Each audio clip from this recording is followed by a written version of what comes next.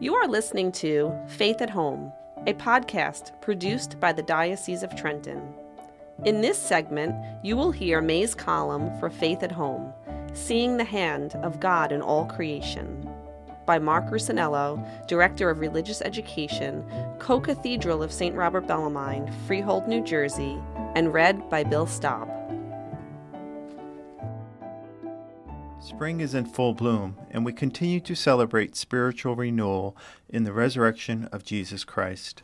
Hopefully, we are all emerging, like the groundhog from our burrows, and no longer seeing long shadows of fear as we have over the last 2 years. The trees bud and the flowers are growing. We can almost hear the longing of all creation, of which St. Paul speaks, waiting for God's beloved children to accept our call to bring new life to the world. In his spiritual exercises, St. Ignatius of Loyola invites us to find God's presence in all things. All things of the world are gifts of God, created for us, to be the means by which we can come to know him more surely.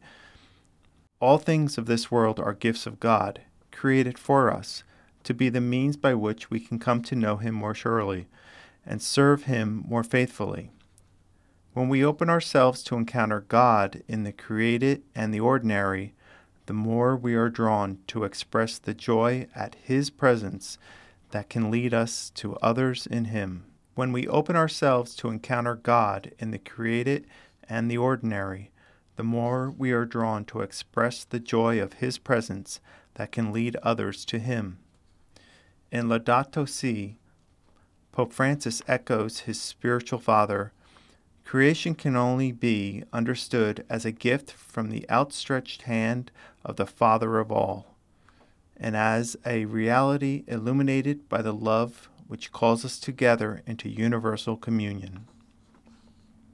Finding God in all creation is, therefore, an essential part of what it means to be a Christian. But doesn't it beg the questions often expressed by those who have disaffiliated from the church? If I can find God in creation, why do I need to go to church? Can't I just go worship God in the park or at the beach? Those who think this way are missing an essential component. Our experience of God in nature is a gift intended to draw us together. If we stop at the natural experience of God, then we fail to fulfill its purpose and understand its greatest meaning. St. Ignatius finishes the quote above by saying, "We ought to appreciate and use these gifts of God insofar as they help us towards our goal of loving service and union with God. But insofar as created things hinder our progress towards our goal, we ought to let them go." In other words, the experience of God in the created world, when properly understood, should engender in us a longing, a pull, to gather together in worship and praise of God and God's goodness. In short, it should make us want to go to Mass. There together, we present God with the fruit of the earth and the work of our hands, anticipating and awaiting his true presence in the Eucharist. The Mass is the time and the place where heaven and earth unite most perfectly.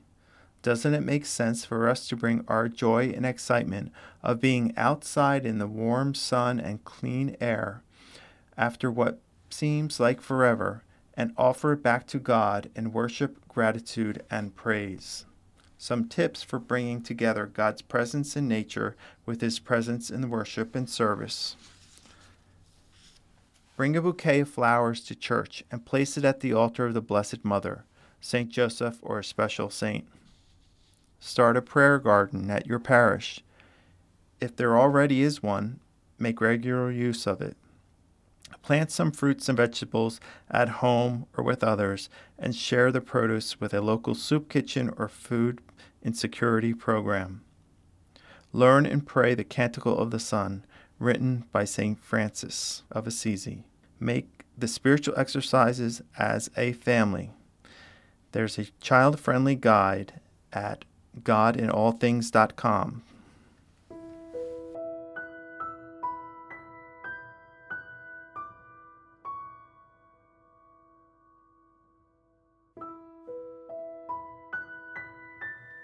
Let us pray for families.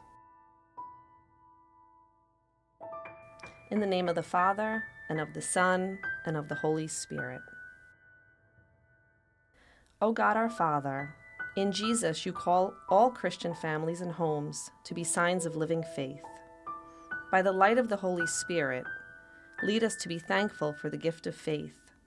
And by that gift, may we grow in our relationship with Jesus, your Son, and be confident witnesses to Christian hope and joy to all we meet.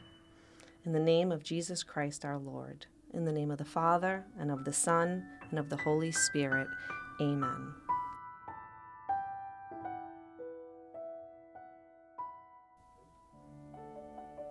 You have been listening to Faith at Home. You can listen to or download the monthly edition of Faith at Home at dioceseoftrenton.org/faith-at-home. Look for new episodes on the first Sunday of each month. Faith at Home is a podcast produced by the Diocese of Trenton.